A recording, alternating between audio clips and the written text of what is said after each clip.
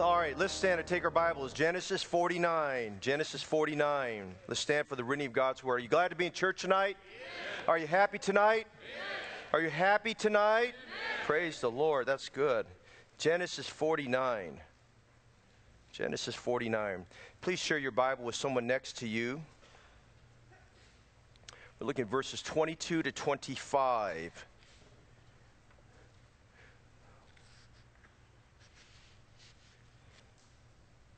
Ticket sales will still go on tonight for the ladies' event. So ladies, if you haven't bought your ticket, please get that.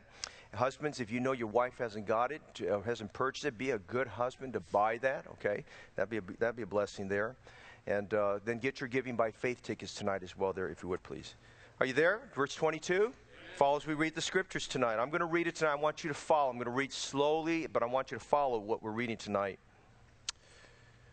Joseph is a fruitful bough, even a fruitful bough by a well, whose branches run over the wall. The archers have sorely grieved him and shot at him and hated him. But his bow abode in strength, and the arms of his hands were made strong by the hands of the mighty God of Jacob. From thence is the shepherd, the stone of Israel. Even by the God of thy father, who shall help thee, and by the Almighty, who shall bless thee with the blessings of heaven above, blessings of the deep that lieth under, blessings of the breast and of the womb. The blessings of thy father have prevailed above the blessings of my progenitors, unto the utmost bound of the everlasting hills. They shall be on the head of Joseph, and on the crown of the head of him that was separate from his brethren. Now, the entire passage tonight is about Joseph. It is a prophecy and it's a benediction that Joseph is giving to Joseph as he did with his other sons. Now, Joseph is not the last one. The last one would be with Benjamin. I'll probably finish that in June sometime. But tonight we want to look at the son by the name of Joseph and the blessing of God upon him. And a thought I want to give you this evening is found in verse 22. It speaks of him being fruitful twice. How he got his fruitfulness, but the phrase that really should speak to us this evening is that last part. It says whose branches run over the wall. And I just want to encourage you this evening of what it means to be a Christian who's over the top. A Christian whose branches run over the wall. And we want to just see a few things tonight to encourage us in our study. And then right after that, I'm going to have you load up something on your phone that I think will be helpful to you. And then we'll have our ice cream fellowship. So if you can persevere for a little bit tonight, we'll get to our ice cream fellowship. But I want you to be encouraged and helped through the message tonight. Now, Father, bless your word. We know that your word will not return void into you. It's a lamp unto our feet and a light to our path. And for me personally, Lord, the series we've been doing on the sons of Jacob have encouraged my heart and have built me up in the word of your grace. I pray the same for us that are here. I pray that it will help our roots to get deeper. I pray that every one of my brothers and sisters here tonight would determine to be like Joseph, who is a fruitful bough by the well, and we'd realize the importance of where we're situated and the importance of realizing tonight that what God expects and demands of us this evening. God, I pray this evening you would deliver us from being perhaps just indifferent and just kind of be nonchalant about things. And I pray that, Lord, you'd help us to kick things up in our life and to realize what requirements you have for the Christian life, and that every one of us would be a Christian who's over the top, whose branches would run over the wall. Would you help us to give understanding to these scriptures tonight? Open our eyes to behold wondrous things out of thy law this evening. Speak to our heart. Help us to make definitive decisions that will change us and make a difference for eternity, we pray. And we'll thank you for all these things in Jesus' name. And all God's people say, amen. You may be seated. When I think of real-life examples of people over the top, we tend to go to sports examples or someone who did something great in a war, and those are all good things. But I have to be honest with you, there are no examples that are greater about people who are over the top than believers found in the Word of God. Amen? Because every one of these believers that we find in the Word of God, those are true incidences, true situations that happen. For instance, I think about some women, because we're kind of focusing on women, our ladies, if you would, the next couple few days here on Saturday Saturday with the ladies special and Sunday with Mother's Day. And I'm just kind of reminded of two ladies by the name of Shiphrah and Puah. Now, just pronouncing their name is hard enough, amen? But these are two Hebrew women who defied the orders of the king. They obeyed God rather than man. They dared to defy Pharaoh because they answered to a higher power. Pharaoh said, you got to kill the firstborn sons that are born to the Hebrew women. They said, we will not do that. And they spared those sons, and God spared them. And God preserved those ladies, and God built their homes. I think of a man by the name of Bezaleel, who we don't think about often, but he was the great architect who God commissioned to build out the whole tabernacle. And he did it exactly as God asked him to do that, or commanded him to do that. And what a great job. He's remembered and pictured there in Scripture as this great architect. I think of Caleb, who at the old age of at 80 years of age, he claimed his mountain for God. He says, my strength is not abated. He said, my eyes are not dim. He said, give me that mountain. I think of Ehud, who was a man that the Bible says was left-handed. And back in those days, being left-handed was considered a disability. Some commentators believe that he truly was disabled, that he was disabled in his right hand. He couldn't use his right hand well, so he used his left hand. And God used an unlikely person, a left-handed man, to become a judge that God used for his glory there. And he was a man that God was victorious in what he did. I think of Shamgar, one of my favorite Bible characters. Shamgar, one verse about this man Shamgar. And the Bible says he took an ox goad, a cattle prod, and he defeated 600 of the enemies, 600 Philistines with this cattle prod. I think of David and Goliath and how this young man appeared on the scene. He did not come dressed for battle. He had no idea he was going to face a giant that morning. He just went in obedience to what his father said and brought some bread and some cheese and some crackers to his brothers. He checked on things was going on. He heard the thunderous roar of Goliath, and he says, what shall be done unto this man? And I think of David and how he prevailed over Goliath. I think of three young men. Maybe some young men tonight like this. Hananiah, Mishael, and Azariah. Their names were Meshach, Shadrach, and Abednego. Three men that God used in a great way to overcome the flames of the fiery furnace. I think of a little lad, we'll never know his name until we get to heaven,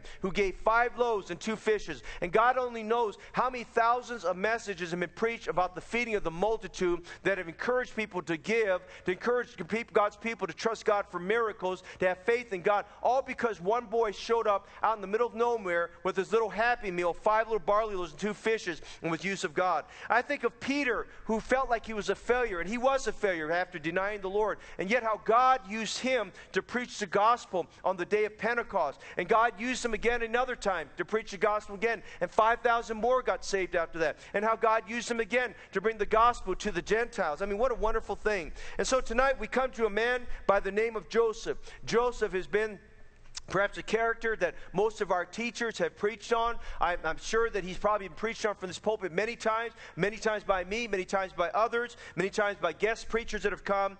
And we notice some things about Joseph tonight. Get your pen ready because we're going to give you some notes tonight. First of all, he's the first son of Rachel. Rachel couldn't bear children, but God blessed her and opened her womb. He was the first son of Rachel and the 11th of the 12 brothers and the most noted of Jacob's 12 sons. He was greatly loved by his father Jacob. Joseph had 2 sons. One was named Manasseh, the other was named Ephraim. Now we need to remember those 2 names. Manasseh means forget, Ephraim means fruitful. And so we look at this, it's just God named those 2 sons. He named those 2 sons to remind him of what God had done in his life. And we find later on when Joshua gives the blessings of the inheritance, these blessings are parted not just through Joseph, but through these 2 sons by the name of Ephraim and Manasseh. We see Joseph, who is a son. Joseph, who is a sibling. We see Joseph and his suffering. We see Joseph who was a servant, and yet Joseph who was elevated to a sovereign, and Joseph who became a savior. All the world, you might say, was spared from harm because of Joseph's wisdom there. The statement of Jacob concerning Joseph encourages you and me how an extraordinary God uses ordinary people. Look at it again. It says, Joseph is a fruitful bow, even a fruitful bow by a wall whose branches run over the wall. Verse 24. But his bow abode in strength, and the arms of his hands were made strong by the hands of the mighty God of Jacob. From thence is the shepherd, the stone of Israel, even by the God of thy father, who shall help thee, and by the Almighty, who shall bless thee. Joseph had many challenges in his early years. I think if that had been the majority of us, and those kind of challenges, we would have thrown in the towel, we would have quit, we would have said, no more, God, I don't want anything more to do with it. But Joseph stayed by the stuff, and he was faithful. And tonight we want to see some things about how to be an over-the-top over-the-top Christian. To be an over-the-top Christian is not easy. To be an over-the-top Christian is going to involve some suffering. To be an over-the-top Christian, you've got to stay by it. To be an over-the-top Christian, you've got to do it God's way. To be an over-the-top Christian, you've got to decide to live your life just like Joseph. But if you'll do that, you'll follow what God wants you to do. Listen, what we read here, God wants to do in your life and do in your life as well there. I want you to see some things about Joseph. Number one, in verse 22, I want to see Joseph and his performance. Joseph and his performance. The Bible says here, Joseph is a fruitful bow. Now, a bow is a branch. But if you check the Hebrew translation very carefully, it means specifically he was a son. It refers to the fact that Joseph was a fruitful son. How many believe tonight God wants you to be fruitful with your Christian life? Amen? God wants you to be fruitful in your Christian life. All of John chapter 15 speaks of that. Now, if you have an idea other than that, you're not on board with God. Because notice, Paul was so much in tune with that, he gives a prayer later on in Colossians 1:10. Now, go with me to John 15, because I want to read this to you. This is not in your notes. This is off the script, because I don't want you falling asleep tonight. I want you just to catch what we're saying here this evening. But notice how Jesus is speaking to these apostles. In John 15, speaks about the importance of being fruitful. Would you go there, please? John chapter 15. John chapter 15. Say amen if you're there. Amen. I am the true vine, and my Father is the husbandman. Every branch in me that beareth not fruit, he taketh away. And every branch that beareth fruit, he purges it, that it may bring forth more fruit. Now, verse 2 is very pivotal. If you're not bearing fruit, he says, I'm going to take you away. Get busy. Amen? Amen. And every branch in me that beareth fruit, he purges it. Now, purging is a good thing. I was with some folks, I was visiting with some folks on Monday night. And I like it when people have fruit trees. They say, would you like to see our backyard? I'd love to see your backyard. I always want to see that, as long as it's not something I have to clean up for you. Amen, you know?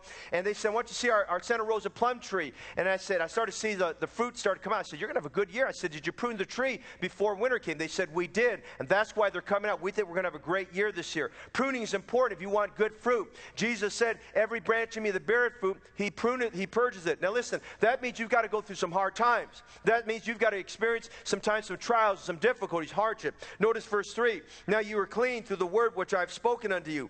Abide in me, and I in you. As the branch cannot bear fruit of itself, except it abide in the vine, no more can ye, except ye abide in me. I am the vine, you are the branches. He that abideth in me, and I in him, the same bringeth forth much fruit, for without me you can do nothing. Now I'm not going to get ahead of my series that I'm preaching Sunday morning, but I just want to say this. Joseph was a fruitful bow. There was performance in his life. Now, how was he fruitful? Notice back in Genesis 49. Go back there, please. He's just simply called fruitful. Now, there's a lot of good terms that you want someone to say about you. I mean, you want someone to say he's a good man or he's a good woman. You want someone to say that that's a man of prayer. Or you want someone to say that's a faithful man. By the way, to be called faithful is a good thing. You ought to be faithful in what you do. But I want you to notice here, all of those were presumed already inside of Joseph. The Bible says here in verse 22, he was a fruitful bow, a fruitful son, a fruitful branch. Notice, first of all, in his performance, we see his person. Notice it says in Joseph, he is a fruitful bow, even a fruitful bow by a well. It's his person. His entire person is described as being fruitful. You know God's commendation of him? He's fruitful. You know God's commendation for you and me? We're fruitful. God wants to see your faithfulness, but faithfulness that's applied correctly should be fruitful, and fruitfulness applied correctly should be faithful. Now listen, get to your place, be fruitful in what you do for Jesus Christ. Don't start sliding along the way or getting indifferent and saying somebody else is going to get the job done. Everybody needs to get the job done. Everybody needs to find their place. In fact, tonight, I want to encourage you, everybody here tonight, regardless of who you are, ought to sign up and be a part of the Seedline Project that we're going to have July 17th and 21st. Why? Because that's your part in helping get the gospel seed out. Amen? For God to bless. The Lord gave the word, and great was the company of those that publish it. Colossians 1:10 says, Paul prayed this for the church at Colossae, that you might walk worthy of the Lord unto all pleasing, being fruitful in every good work. Now, I don't have time to get into that tonight, but you need to study that. Every good work doesn't mean choosing what you want to do. Every good work is talking about the spiritual things of God.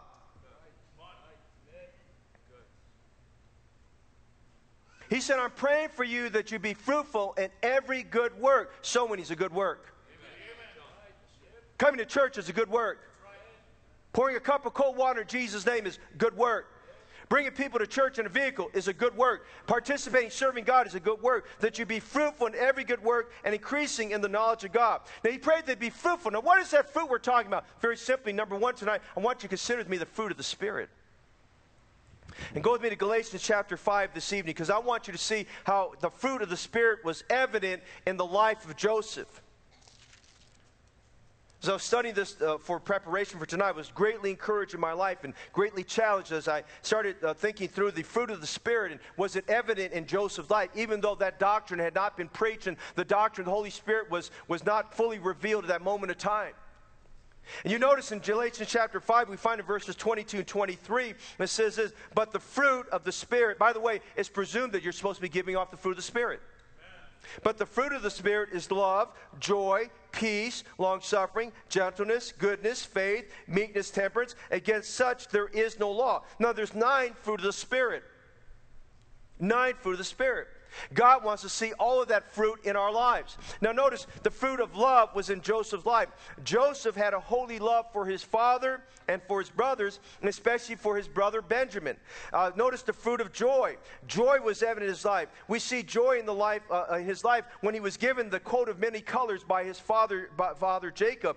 And he was joyful in that when he wore that, he displayed it openly. He was not ashamed of that. He had joy of the Lord. Hey, by the way, we should have joy to display our Christianity without any shame. Amen. You know, he just put on that coat of many colors, which was a picture of the fact that, you know, God has clothed us with a robe of righteousness. And the moment you get saved, thank God, he takes away those old dirty rags and he puts on that robe of righteousness on us. And he had joy in his life when he was moved from the prison to the palace. He had joy when he's reunited with his brothers and with his father. He had joy. I mean, the joy of the Lord was in his life. We see the fruit of peace in his life. The Bible tells us in Genesis that he gave peace to Pharaoh and to Egypt when he was able to decipher for them and tell them what those dreams meant. He brought peace to Pharaoh and to Egypt. He brought peace into the hearts of his brothers. They had consternation as they looked at their brother who was the governor of Egypt and thought he's going to bring judgment on us, but he put peace in their hearts when he addressed them.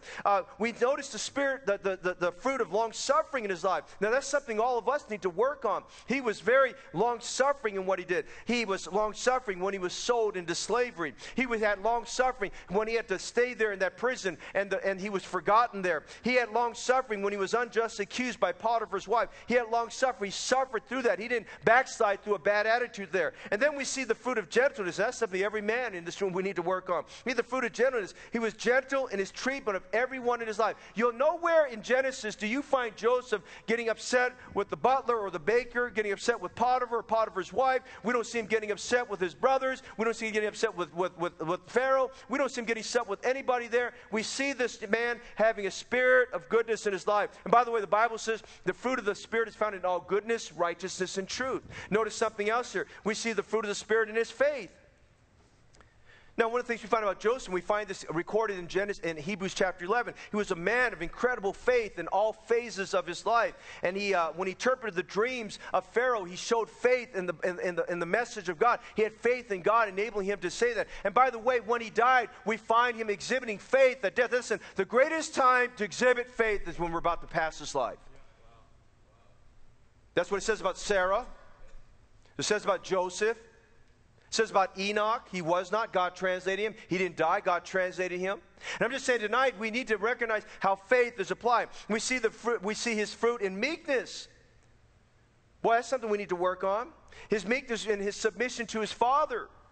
His obedience as a slave, his ongoing respect for Pharaoh, there was meekness. And by the way, he didn't get to this place where though Pharaoh had entrusted many things to him and Potiphar had entrusted many things to him, the Bible says the hand of the Lord was with him. He had a spirit of meekness. He had a servant's heart. He didn't take advantage of anyone. He didn't do anything for his own benefit. He did everything as a good steward of God. We see it in his temperance. And one of the great passages of Scripture is Genesis 39, when Potiphar's wife, she came as a seductress and she tried to entice him and lead him into sin. And he says, how can I do this great wickedness against God? And when the time came, she tried to go after him. He ran from her. He fled from her there. We see that temperance there. And so we see in his life that all of these fruit of the Spirit are evident. But I want you to see something else. Notice in Galatians 5:23.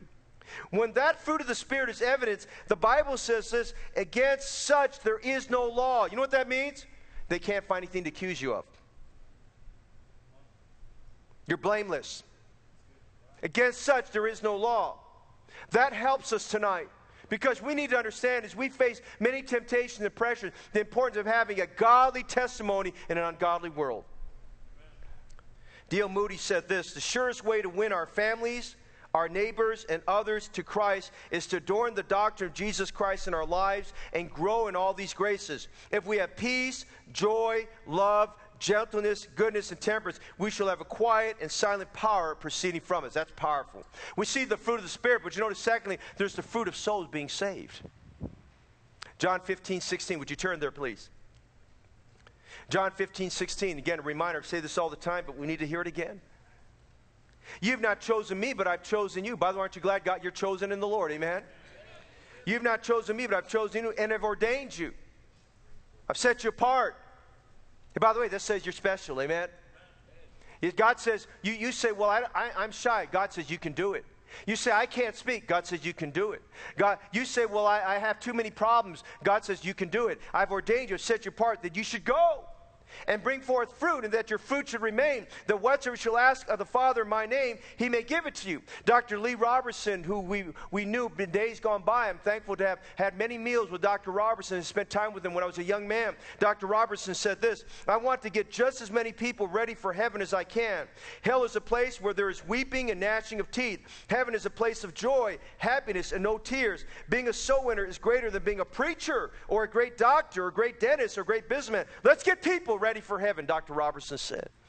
Charles Spurgeon said this about the fruit of souls being saved. I remember when I have preached at different times in the country, and sometimes hear that my whole soul is agonized over men. Every nerve of my body has been strained, and I could have wept my very being out of my eyes and carried my whole frame away in a flood of tears if I could just but would win souls.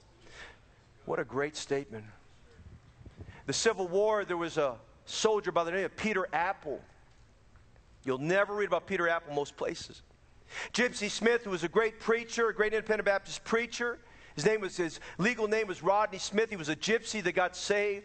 He wrote a book entitled The Beauty of Jesus, and in that book he talks about this man who was in the Civil War by the name of Paul Apple. Paul Apple wasn't a great soldier, but one thing that stood out about him is that he knew whenever his superior said charge or do something, he just was obedient and did it. He was the kind of man who never came back until he made contact with the enemy. They went to battle with the enemy one day, and his commanding officer, the CO, said, charge! And there in that Civil War, he charged with his rifle in hand, and he ran right out there. But they started to realize that the enemy was very well positioned in the backside there, and the enemy was firing away. And the commanding officer gave a command. He retracted what he said and told his men, come back, retreat. Come back, retreat. Paul Apple didn't hear him. Paul Apple, all he could remember was that as he ran out ahead, he thought all his fellow soldiers were with him. He ran out ahead, and he just did what the commanding officer said at the beginning, charge. Except he didn't hear, come back, retreat, find cover. He just kept on going. Enemy fire was going. Amazingly, he didn't get hit by one bullet. Not even a straight bullet hit him. And he got to a hole where some of the enemy were. They're just kind of amazed as soldiers running towards him. And the nearest man, the nearest gunner there, he took the gun away from that man, and he grabbed him by the collar, and he jerked him out of the hole, and he took him, turned him around with his rifle in one hand, and the soldier behind him, the enemy, and he just carried him like this all the way back. And you can imagine what a sight this is. There's enemy fire going everywhere, and they're just kind of stopped for a minute saying, what is going on? He grabs us by the collar, he starts walking, he holds his rifle and keeps looking back. Well, the enemy's watching this guy, Paul Apple, and every time they want to shoot him, it just happens to be at that right moment of time. The soldier he's pulling gives him some resistance. He kind of pulls him up, and as they're about to click the rifle and shoot him, they don't want to shoot because they don't want to hit their own man. And amazingly, this guy goes several hundred yards back, carrying the enemy with him, dragging him on the feet, bringing him back to the hole where he's at. Well, on his side, they're watching this guy, Paul Apple. They're thinking, what a nut is this? This guy's going to get killed doing this there. And they're watching him get there, and he gets over there. As he does so, he lets go of the guy in front of his commanding officer. He looks at his fellow soldiers, and listen to what he says. He said, boys, why didn't you come on? Every fellow might have got one. Boys, why didn't you come on? Every fellow might have got one. Let me say this to you tonight. In soul winning, boys and girls, why didn't you come on? Everyone might get one. Amen?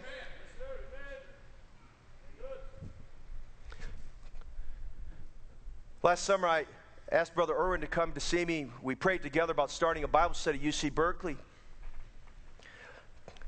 And Brother Irwin's got a go-to attitude. I love his attitude. He's got just like the staff. I got a go-to attitude.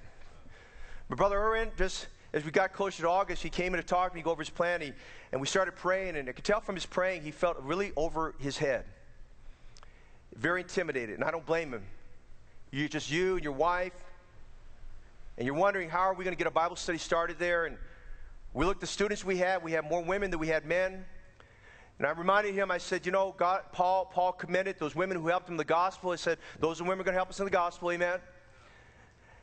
And so they started off the Bible study at UC Berkeley, and I'm going to tell you, every month we've seen people saved. We've seen people saved. The students have embraced it, and I have to just give credit to Brother Arnold. Brother Arnold has, because he coaches over in San Francisco. A number of his students he coached. He stayed in contact with them. He's caring for them. He's just trying to love them in the Lord. And Brother Arnold just kind of feeding Reba and some of the students there at Berkeley, and Brother Erwin with information weekly about what's going on with these students there. And just this past Wednesday, I was getting in. We had a deacons meeting after church and talked about a few things. Good deacons meeting. And as I got home about 10:30 with my wife that night, I got a text that showed up on my phone. It was from Brother Erwin. It said, Pastor. And there was a picture. Just want you to know, this young man came to our Bible study tonight, and he got saved tonight after the Bible study. Why don't we all go? Because you might get one. We had folks out in Sony yesterday. We're working through all of the Easter prospects, and went to family yesterday, a home yesterday. We went to last week. They weren't home, so we made an appointment to go see them. Got to give the gospel to 3 adults there in one room. My wife could testify as we got in there, we just felt like there was just a liberty of the Holy Spirit. And I was sharing this morning that I started off, I asked him, as we started chit-chatting a little bit, I asked this question. I said, let me ask this question. I said, if today was your last day on planet Earth, I said, how sure are you going to heaven? And all 3 of them picked up a piece of paper that started going like this, which meant they were getting very, very warm. I said, did I say something wrong? They said, no. They said, to just asking that question, we know our lives. I know my life, and I just know that I've got a lot of sin in my life, and I'm just going like this. I'm not really sure I'm going to get to heaven there. Well, that just gave a good segue to get into the gospel. We're thankful many minutes later that as we explained the gospel, went over with them, had them read the scriptures, all 3 of them trusted Jesus Christ, their Savior. Thank God, yesterday I got a report from several others. Brother Erwin, another one, they followed on. They got saved. And another one, they got saved from another team that went out, and we just thank God for that. We found out this week, Brother Justin was following up on a number of names. We found out some more people that came to the Easter musical had gotten saved, but they weren't recognized and acknowledged during the invitation time. And I'm just saying today, you know, we need to have that spirit of a Paul Applin, just saying, why don't you come on? Every fellow might get one. And I'm just saying tonight, let's embrace the fact that we can win souls to Christ, and we can do what we can for the Lord Jesus Christ there. Notice we see his person, but secondly, very quickly, notice in Genesis 49, we see his position. Now, why was he a fruitful bow? What contributed to him being a fruitful bow? Was it because he was elected? Was it because he had special charismatic capabilities? No. Look at verse 22 again. He is a fruitful bow. Notice the description again. Even a fruitful bow by a well. Now listen, we see his performance is found in his person because he just got his priorities right, but his performance is found in his position. Notice he's by a well. The well figuratively speaks to us about the Word of God. Listen, Psalms 1:3, and he shall be like a tree planted by the rivers of water that bringeth forth his fruit in his season. His leaves also shall not wither, and whatsoever he doeth shall prosper. Now listen, he was a fruitful bow because he got deep into the well of God's Word. The well is a picture of Jesus Christ. He got his roots deep into Jesus Christ. Hey, aren't you glad tonight you can get your roots deep in the Word of God? Aren't you glad tonight you can get your roots deep in the Word of God and in Jesus, and you realize the promise there tonight according to Psalms 1:3 is that you'll be a fruitful bow? Hey, there's a correlation. The more of the Word, the more fruitful you'll be. The more prayer, the more fruitful you'll be. Hey, listen, John 15 verses 7 and 8. If you abide in me, the if is put on us. The contingency is put on us. If you abide in me and my words abide in you, you shall ask what you will and it shall be done unto you. Herein is my Father glorified, that you bear much fruit. Hey, there's a correlation. Much fruit is correlated with much of the word and much of prayer there. And so we see tonight that was important, that he's described as a fruitful bow by a well. In the arid Middle East, wells are a key to survival. In Genesis 26, we have the story there of Isaac going there and digging up the wells of his father Abraham. The Philistines had plugged up those wells. They knew that they wanted to claim that land, and they didn't want Abraham coming back in there, his descendants coming back in there and raising their and growing their crops and raising their herds and stuff like this. So they filled it up, and Isaac and his servants went down there. You know the story there. They went down there and redug them. Now, 2 things are important about wells. Would you write this down? 2 things are important. Number 1, wells must be dug. Listen, if you're gonna grow in Christ, if you want to be fruitful, you got to start digging in the Word. Start digging in the Word. And I'm not talking about intellectual digging. I'm talking about when you're digging so deep in the Word is digging deeply into your heart there. Wells need to be dug, but notice secondly, wells need to be deep. Wells need to be deep. You want a good well draws very deep beneath the earth. If it's shallow, you don't have a lot of water source. You don't have strong underground springs that are sprouting up there. Wells need to be dug and wells need to be deep. If you want to be fruitful, you need to be deep in the Word of God. Hudson Taylor said this in his book, Hudson Taylor's Spiritual Secret. If you're ever drinking at the fountain with what, let me read that again. If you're ever drinking at the fountain, he wrote, with what will your life be running over? Jesus, Jesus, Jesus. And I like that. And then we see something else. We see his performance is found in his person. His performance is found in his position. But notice in verse 22, his performance is found in his productivity. Notice his branches run over the wall. Have you ever seen a vine that just keeps on growing? You ever seen a vine that creeps over a wall and just keeps on going? Have you ever had a vine wrap itself around your gutters at your home? You ever seen a vine make its way up your walls, or a vine make its way across your window? If you don't watch it, the vines can overtake what's going on there. A fruitful vine draws its resource from the ground, and it just keeps on going, and it keeps on growing. Hey, listen here. His vine went over the wall. He's a fruitful boat that went over the wall. He didn't let walls stop him. He didn't let obstacles keep him from growing. He kept on going. He went over the top. He was so fruitful. He extended his reach, and he kept on growing. God wants you and me to extend our reach and keep on growing. His branches had substantial growth and productivity. Listen, Jabez prayed that God would enlarge his coast. Churches are to be branches that run over the wall in missions and church planting. Beloved, this evening, it's time we go over the wall. Amen. It's time we go over the top. Listen, let's go over the top in winning souls. Let's go over the top in building our growth groups. Let's go over the top in building our church. Let's go over the top in reading our Bible. Let's go over the top in prayer. Let's go over the top in doing something for God. Hey, let's go over the top on May 19th when we take the Giving by Faith offering. Let's have branches that run over the wall. Let's just go over the top for the glory of God. Amen. Number one, over the top performance are by people who have great performance. They're fruitful bows. Are you a fruitful bow tonight? Number two, quickly. We see Joseph in his performance. Would you notice verse 23? We see Joseph in his perseverance. Would you notice this picture? And by the way, Jacob used a lot of colorful pictures in describing his sons. But this one here about Joseph, it speaks to us. Verse 23 says, the archers have sorely grieved him and shot at him and have hated him. Now you understand the picture there. The archers are men with bows and arrows who've reached back in their quiver and pulled an arrow out. They've strained in pulling back the bow and letting the arrow go. As this so, it met its mark, it hit its target, and he was wounded not just once and not just twice, he was wounded many times. It says the archers have sorely grieved him and shot at him and hated him. You notice here tonight that as we look at this, we're going to see in verses 23 and 24, we're going to see how Joseph, not only in his performance, but we see Joseph in his perseverance, how he got through. And if you look at the difficulties and trials he went through, you have to ask yourself the question, how did he make it? I mean, I think about Charles Spurgeon. He made this comment about perseverance. He said, by perseverance, the snail made it to the ark. Think about that one. And you think about right now about Joseph. If you and I just went through one of his trials, would we even have stayed by the stub? Would we have just thrown in the towel and complained and quit? But he stayed by it. Now notice some things verse 23 speaks to us about how this man was so great in his perseverance. Notice first of all, he was hated.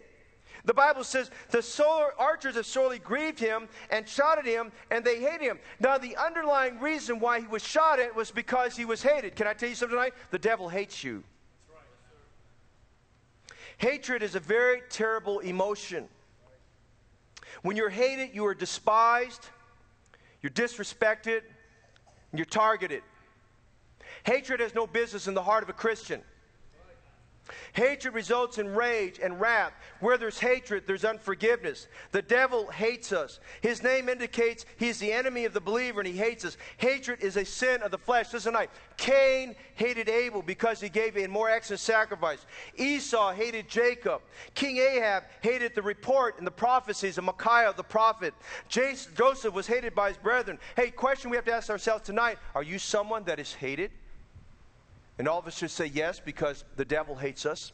The devil hates this message. The devil hated the message that was preached this morning. The devil hates the fact you're here at church. The devil hates the fact that you're trying to live for God. The devil hates the fact that maybe just in the last few moments God's stirring your heart about being faithful, being a faithful soul winner. Maybe the devil's mad at the fact that God stirred your heart about bearing the fruit of the Spirit, whatever it may be. We have to understand the devil hates those kind of things. Are you someone who is hated? And by the way, are you someone who's filled with hate? Now, if you've got a hate problem tonight, you need to make your way down the aisle and get right with God tonight.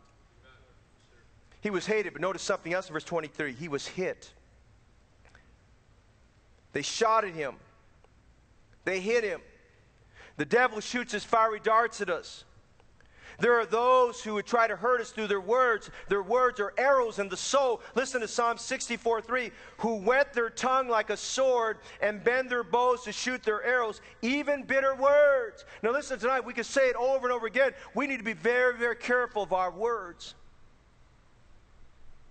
You get upset about something, don't use your electron, don't use email, text message, all this stuff to convey your message. Do what the Bible says. Having many words to say to you, I would rather see you face to face. Get it done.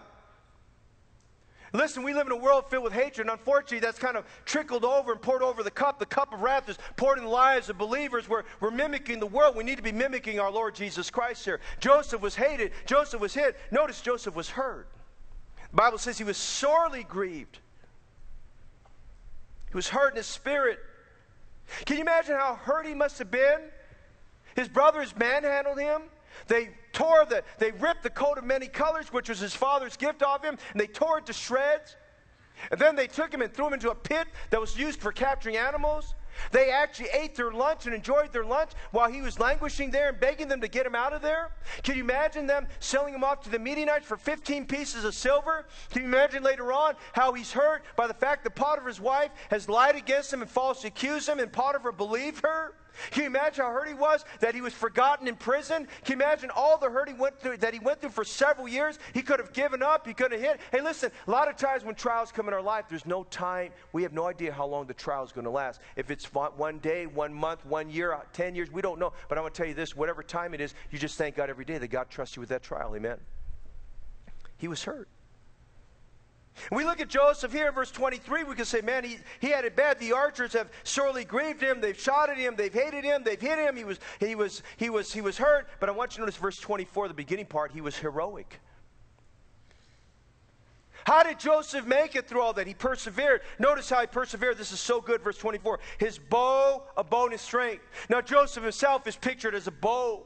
You've ever gone archery shooting, you understand the importance of a strong bow. You understand that a bow has to be able to absorb more tension. And listen, the stronger the bow, the more it's able to absorb tension, the farther the arrow will go, the stronger its impact when it hits its target there. And it describes Joseph being in character as a bow that abode in strength. He was strong. He was pulled back, but he was strong. He was bended, but he was strong. And listen, a lot of times trials that come in our lives will bend us over. They'll stretch us to our limits. Listen, as a bow, his bow abode in strength speaks to the fact that he had great elasticity. He was elastic. God could stretch him further. Hey, there are times in our lives where God puts things in our lives to stretch us a little bit more. Elijah was at that place when the woman he stayed with there at Zarephath, her son died. The Bible says he stretched himself across her body. He had to pray like he never prayed before. I say this all the time. We must pray like we're in a trial, or God sends us trials to teach us how to pray. And you notice here in his life here, he was heroic, that the Bible says his bow abode in strength. Listen, there's sometimes where God has to pull us back and pull us back and pull us back, but he demonstrated perseverance. Hey, don't quit when it gets bad. Don't throw in the towel when it gets bad. Don't quit church when it gets bad. Don't stop praying when it gets bad. Don't stop reading your Bible when it gets bad. Don't stop praising God when it gets bad. Listen, the best thing you could do when you're going through trial and sorrow and heartache and maybe misunderstanding, just keep on praising God and thanking God that he put that in your life there. Hudson Taylor said this in his book, his Spiritual Secret. Now I am happy in my Savior's love. I can thank him for all, even the most painful experiences of the past, and trust him without fear for all that is to come. What a great faith. Diamonds are formed under great pressure and heat. If you don't have great pressure and heat, diamonds cannot be formed. It is not that they will be low in quality or smaller in size. They just will not form. God brings His refining fire into your life and mine to create in us what He sees fit. When He sees we're lacking character, He will bring into our lives what we exactly need to have to help shape us and mold us. Listen, next time you get a fiery trial, thank God for that. He's producing exactly what He needs to produce in your life and mine. The only difference between a diamond and a piece of coal, is the pressure. Just the pressure. We see Joseph and his performance, Joseph and his perseverance. Would you notice verses 24 and 25? Notice Joseph and his power. His bow bone, his strength. We talked about his perseverance, his resiliency. He could be bent. He could be stretched. But we see his power. In verses 24 and 25, we see the secret of his power. Notice, first of all, we have to see the source. The Bible says in verse 24, but his bow of bone and strength, and the arms of his hands were made strong by the hands of the mighty God of Jacob. From thence is the shepherd and the stone of Israel. Would you notice the source of all this? Notice the descriptions. We see the mighty God of Jacob, and Jacob's talking about how God worked in his life. And I think Jacob specifically is talking about his encounter with the pre-incarnate Lord Jesus there at the well of Peniel. He speaks of the mighty God of Jacob. He's saying God never failed me in the past. God never failed me in the present. And God's not going to fail me in the future. He's talking about the mighty God of Jacob. He talked about God being the shepherd of his life. And by the way, aren't you glad that he's a mighty shepherd who leads us? Amen. The Lord is my shepherd, I shall not want. Thank God for his leading. Thank God for the shepherd of our life. He speaks of him as the shepherd. He speaks of him as the stone of Israel. And notice he says, the God of thy father. He was encouraging him. He said, listen, God did not fail me, and God will not fail you as well. He speaks about the God of his father. He speaks about God being Shaddai, the Almighty. Listen, he's saying here today, the source of power, when you wrap it all together, is God. How many understand tonight the source of our power is God? Without God's power, we're not going to make it. Amen? Without God's power, we can do nothing. Some of us think we could do it with our intellect, and some of us think we could do it with our talents and our personality. Listen, without God's power, we're not going to make it. Jesus said, all power is given unto me in heaven and in earth. Ephesians 3:20 says, now to him that is able to do exceeding abundantly above all that we ask or think, according to the power, the dunamis that worketh in us. Hey, let's praise God tonight that the source of his power was God himself. Amen? But notice the strength in that power. There's one thing to say there's power. It's another thing to experience the strength of that power. Notice, I love this part here. The arms of his hands were made strong by the hands of the mighty God of Jacob. Now, you have to understand the picture here. In one sense, the picture is of a father teaching his son how to pull a bow and arrow. Or in another sense, a father teaching his son manual labor that's very strenuous, that involves a lot of strength. And the father, as the scriptures defines here, that his arms of his hands were made strong by the hands of the mighty God. So in other words, saying here, listen, what God does for you and me, comes up alongside of us, behind us, and he puts his hands on our hands. And with his hands, his great, mighty, powerful hands, there's nothing we cannot do. And you'll notice here in verse 24, it says this. He says, the arms of his hands were made strong by the hands of the mighty God of Jacob. And I'm glad tonight God puts his hands on mine. He does for me what I cannot do. And he puts his hands on yours to do what you cannot do. And listen, his arms of his hands were made strong by the mighty hands of the God of Jacob. When you're feeling quivering, and you're feeling weak, and you're feeling just inadequate, you're feeling that you can't get it done, it's time for us to stop and say, God, I need you to put your hand on my life, and we need the hand of the Lord to be upon us. I think about that verse that describes the church at Antioch in Acts chapter 11. It says the hand of the Lord was upon them. And tonight, if there's anything we need the mighty hands of God on our life and on our ministry and what we do. We need it in our life when we go through times of difficulty, the mighty hands of God. Hosea chapter 12, verses 3 and 4, it speaks about that power. Here's what Hosea's commentary about Jacob. He said, he took his brother by the heel in the womb. And notice, by his strength, he had power with God. Yea, he had power over the angel, prevailed. He wept and made supplication unto him. He found him in Bethel, and there he spake with him. And listen tonight, do you have power with God? Do you have power with God? Did you see his power this week? Did you see his power today? Will you see his power tomorrow?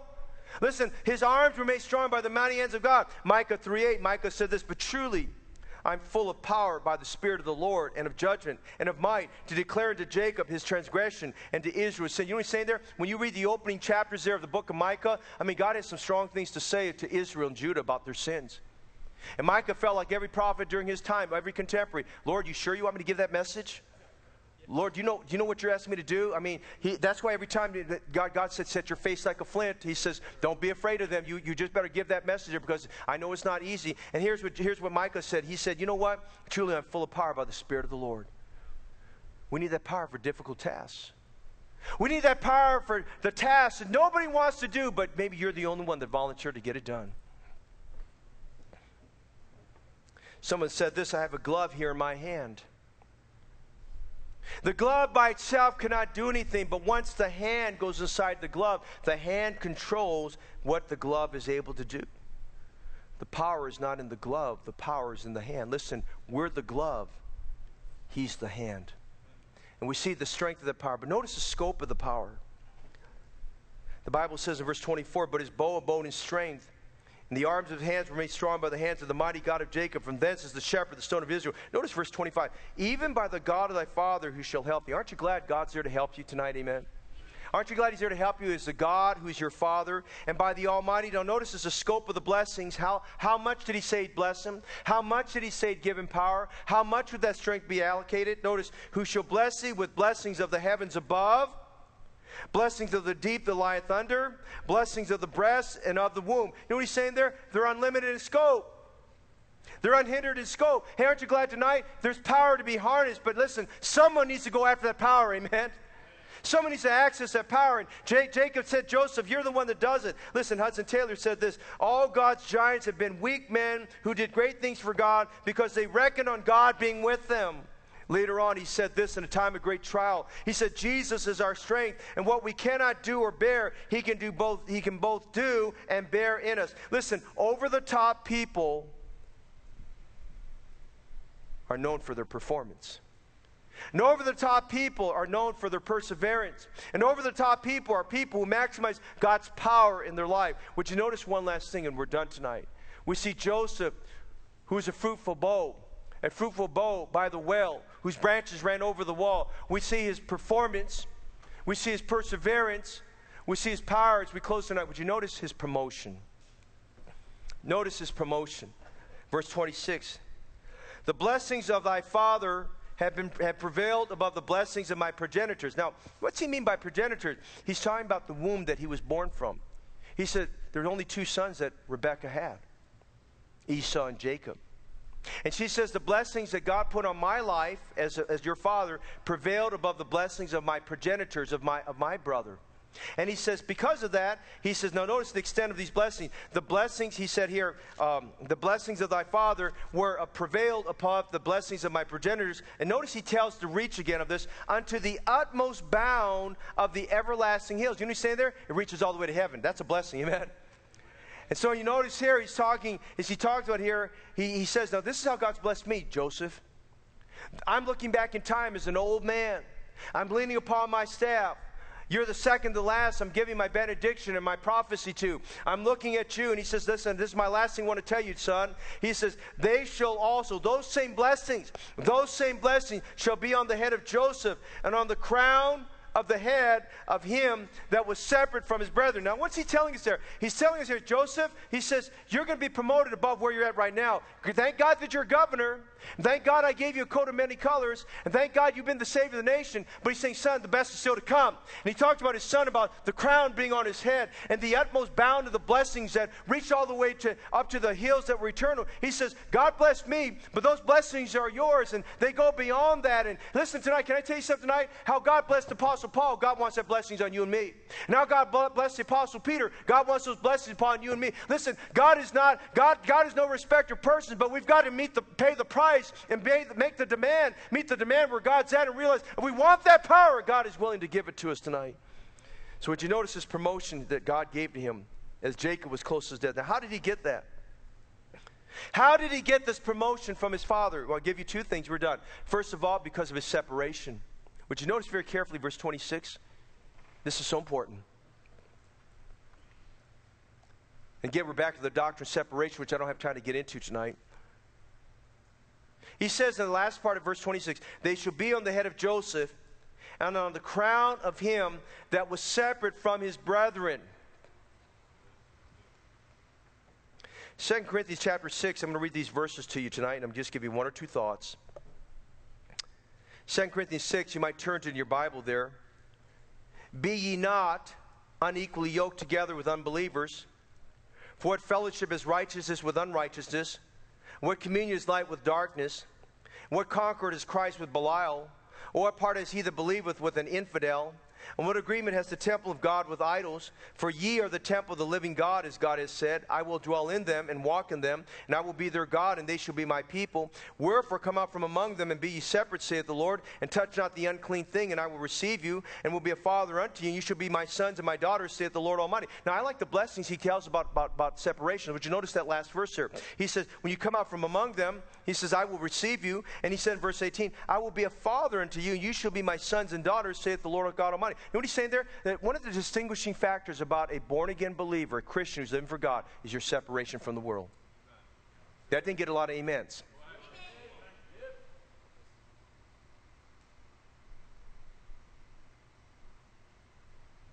And the Bible is very strong about when someone's deviating from right doctrine, right character, the Bible says, from such withdraw thyself.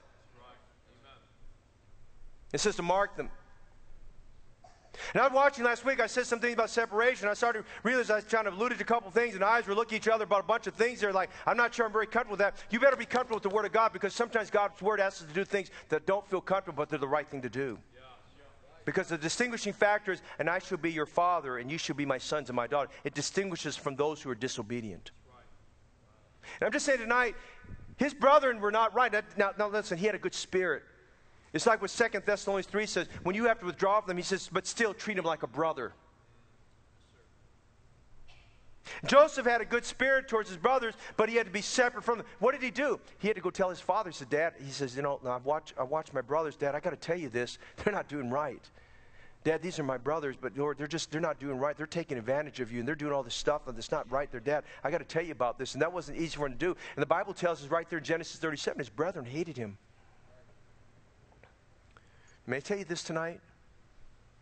In trying to counsel new adults who come to our church, who come from church backgrounds,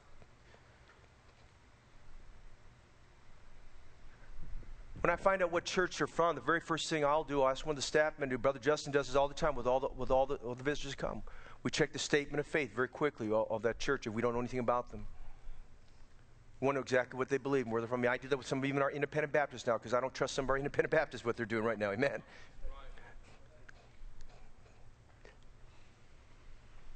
And I'm not going to tell them all the doctrinal problems in the first two meetings that I have with them, that I find there about them, where they're not using the right version of the Bible, or they're persuaded about something else there. One of the hardest things for people to understand is that doctrinal purity for a church. Our distinctives. And Joseph just had to be, he was kind of, everybody distanced themselves from him. He didn't have to move. They moved from him.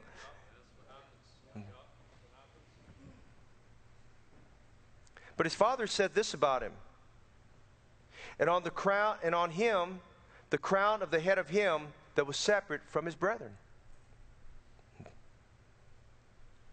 Separation is not easy. Separation is hard. Involves tears. Involves hurt. And I'm not talking separation because of preferences. Too many silly things, people separate over silly things that have nothing to do with doctrine. It's preferences. When preferences get in the way, that's carnality, and that's wrong. Paul accuses that, says about that in 1 Corinthians, that's wrong. You are carnal, and you're not right with God. And I want to challenge you tonight. One of our distinctives about being an independent Baptist is our separation. You guys need to go back and read some of the preaching of our Baptist forefathers days going by. Most of our churches have gone very far from that. And most Christians today, because you're so comfortable with the world, you don't want to hear that today. And if you hear it, you feel a little bit like, okay, that's good for Sunday, but the moment I walk out, I'm going to go back to my same lifestyle. That's not how you live. He said, come up from among them, the Bible says, and be ye separate, saith the Lord.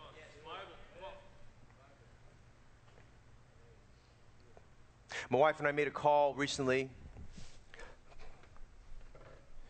And God, I just want to say this, you know, God was so good to our church. He has blessed this Easter outreach so much. We've had so much traction on that. And this family came. Wife came with her children. And she's come for several Sundays, didn't come today. And told us about the church she got saved in. And, you know, and so forth there. And so quickly, once we found out the name of the church, checked out their statement. For the most part, they're most major doctrines. They're almost the same as us. But they're not the same as, they're not independent Baptists. Protestants and Baptists are not the same. Right. Baptists didn't come out of anything. Protestants came out of the Catholic Church, okay? Baptists are not Protestants. You need to understand that tonight. Amen. We're not part of a denominational hierarchy. You need to understand that tonight, okay? And the person's just trying to, this is a new believer, hasn't grown in the faith, they're just trying to understand what Heritage Baptist Church is all about. And we just slowly, lovingly just walked through, spent 2 hours with them the other day. And so this other church doesn't know who we are, and they, you know, and I appreciate their spirit. They don't want to see one of their members leave, and I appreciate that spirit. I feel the same way. I mean, just somebody leaves, I don't want them to leave. But they did something you shouldn't do unless you've checked out your stuff. And they started saying a lot of disparaging things about me and about the church. They don't even know me. I don't even know them. And things like, well, if you go to a big church, you know, the pastor will never come to visit you and call on you there. And she's saying, you know, you're here visiting with me. I said, that's wrong. Check that off, you know. And you go to a big church, and we're not a big church. They said, if you go there, they're going to do this. And she said, well, I didn't see that there. They said, you won't have joy. You won't make any friends. And the person said, I've already started to make friends. And they started attending one of our discipleship classes. And they said, you know what? I've grown more in 3 weeks being here than I did for 3 years at the other place. Amen. Bibiana, you testified many times. You grew the most in your Christian life here at Heritage Baptist Church. Amen? Amen? Amen. She said that every time. And for all the years Bibiana has been in this church, that's her one main testimony. She says, I thank God for my church because I have grown in this church. Amen. It's not me, it's God's Spirit. Amen. It's not any teacher in this church. It's God's Spirit that does that. Yes, sir. And the Bible says he was promoted because of separation. Now let me tell you tonight, if you don't stay separated, God, there's a lid on the church. God can't bless us if we're not spiritually separated like we need to be. Now, when people come in with these other church attitudes, we're not bringing that junk in here. We're not going to bring it in here. We're not going to go speak in tongues. We're not going to be doing this stuff later, even though you feel like that. Amen? We're not going there. You think we say, well, we're okay. You don't understand where I sit today. I'm studying our congregation. I'm studying our age levels. And I'm going to tell you tonight, everybody under 40, and I'm not being critical of anybody under 40, but everybody under 40 that comes from somewhere on the outside, they're looking for cool music. They're looking for a cool pastor that comes up to the platform with blue jeans, with holes all over his blue jeans. They're looking for a cool pastor, comes walking up there in flip-flops, has got his shirt wide open. They want somebody that's cool, talks down their level, who's not separated, who only preaches once a week and gives some kind of a cool Jesus sermon there. He never talks about the Bible. He only cherry picks what they want to hear. And they say, I love that pastor because he tells you what he wants to hear. Yeah, the Bible talks about that. They have itching ears. Itching ears. He's been himself teachers who have itching ears. Listen, you don't choose a church based upon what you want to hear. You choose a church based on what must be preached. Amen. They want something cool. I would tell you tonight, you need something convicting. Listen, preaching should disturb you. The Bible should bother you. You should be bothering your heart. Say, God, I got to do something about my life. I want to be fruitful like Joseph. I want to be separated like Joseph. I want to be holy like Joseph. I want to participate in the seed activity. Hey, listen, if you've got that old church mentality from wherever you came from in your life, get rid of it tonight. Be separated from it and get the freedom that's found in Jesus Christ tonight. Amen. And then notice tonight, he was promoted not only because of separation, he was promoted because of his steadfastness. He's steadfast. Look at that, amen? I mean, listen, he's 45 years of age. Hey, you get 45 years of age, you either start getting crusty or you get the joy of the Lord in your life, amen? Now you think of everything he went through. You read Genesis very carefully. If that was the average Christian in most churches, they would have thrown in the towel and said, I don't have nothing to do with the church. I want none of those kind of people there.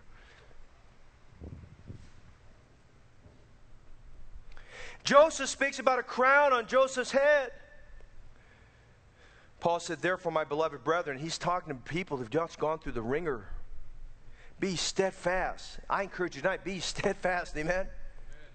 Stay steadfast, unmovable, always abounding in the work of the Lord. All that goes together. Don't do less for God, do more for God. Amen? And so Paul spoke about his promotion in 2 Timothy 4, verse 7 and 8 as we close. He said, I fought a good fight. I finished my course. I've kept the faith. I want to be able to say that. Henceforth there's laid up for me a crown of righteousness, which the Lord, the righteous judge, shall give me at that day, and not to me only, but all them that love his appearing. Joseph was a fruitful branch, a fruitful bow, who the Bible says his branches, not just one. There were offshoots. That's a good thing, amen? His branches, plural, ran over the wall. He was over the top in his performance. He was over the top in his perseverance. Brother and sister Christ, you're going through trial. Stay with it. Don't quit. He was over the top in his power. And he was over the top in his promotion.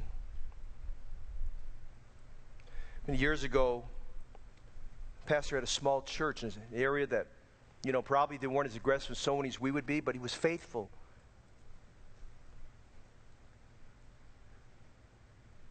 The preacher was old. One of the deacons who was kind of like a fixture in the church, really didn't contribute much of anything. He liked to just be an overseer, which that's not his designation. He rebuked the older preacher. And let me tell you something tonight. You better follow what 1 Timothy 5 says, rebuke not an elder. Rebuke not an elder. I got rebuked several times last year by the same person. I finally said, you are usurping authority. You need to stop right now. He rebuked this preacher and he said, preacher, nothing's happening in this church. Nothing's happening in this church. You've only added one person to the church in a whole year. He's just a little boy.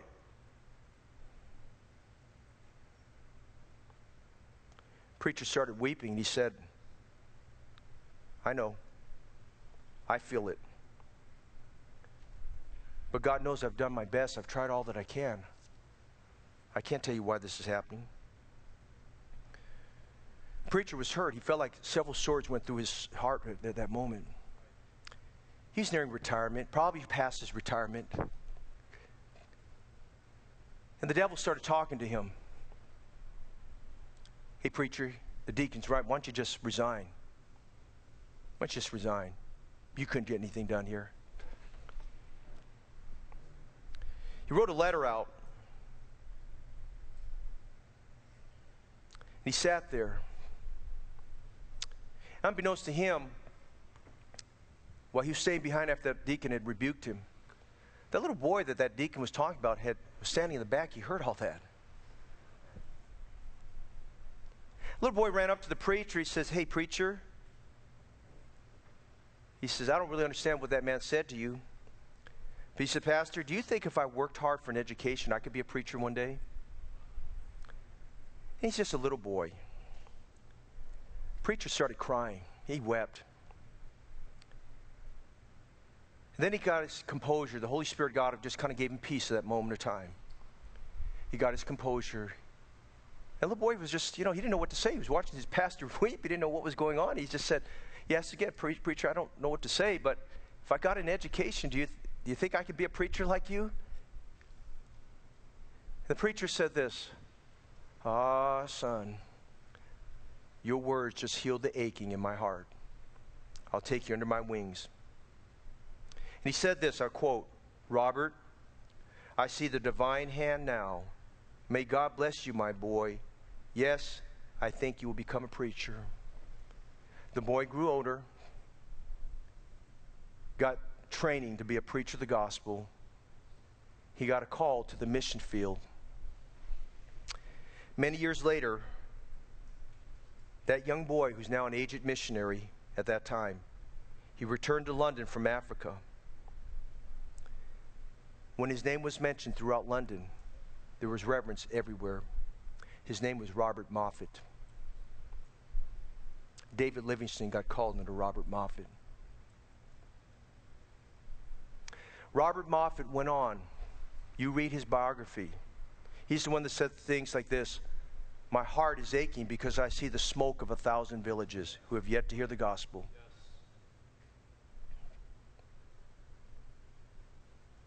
And sometimes, if you just try to be faithful to God and do His work, that preacher could have thrown in the towel if he'd given it to the flesh.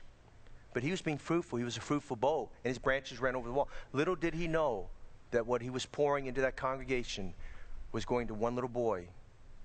That one little boy became a man who left that church, was commissioned and sent out of that church as their missionary, who went out because of that faithful preacher and impacted a good part of Africa and laid the groundwork later on for a man named David Livingstone to go out to the mission field as well one day. Hey, you never know who you're going to impact. Who got the greater promotion? That preacher. That preacher. Tonight, Joseph's a wonderful example of being over-the-top Christian. Would you be someone whose branches run over the wall? Let's be over the top for the May 19th Giving by Faith offering. Let's determine this week to be over the top in our productivity, our fruitfulness, our walk with God.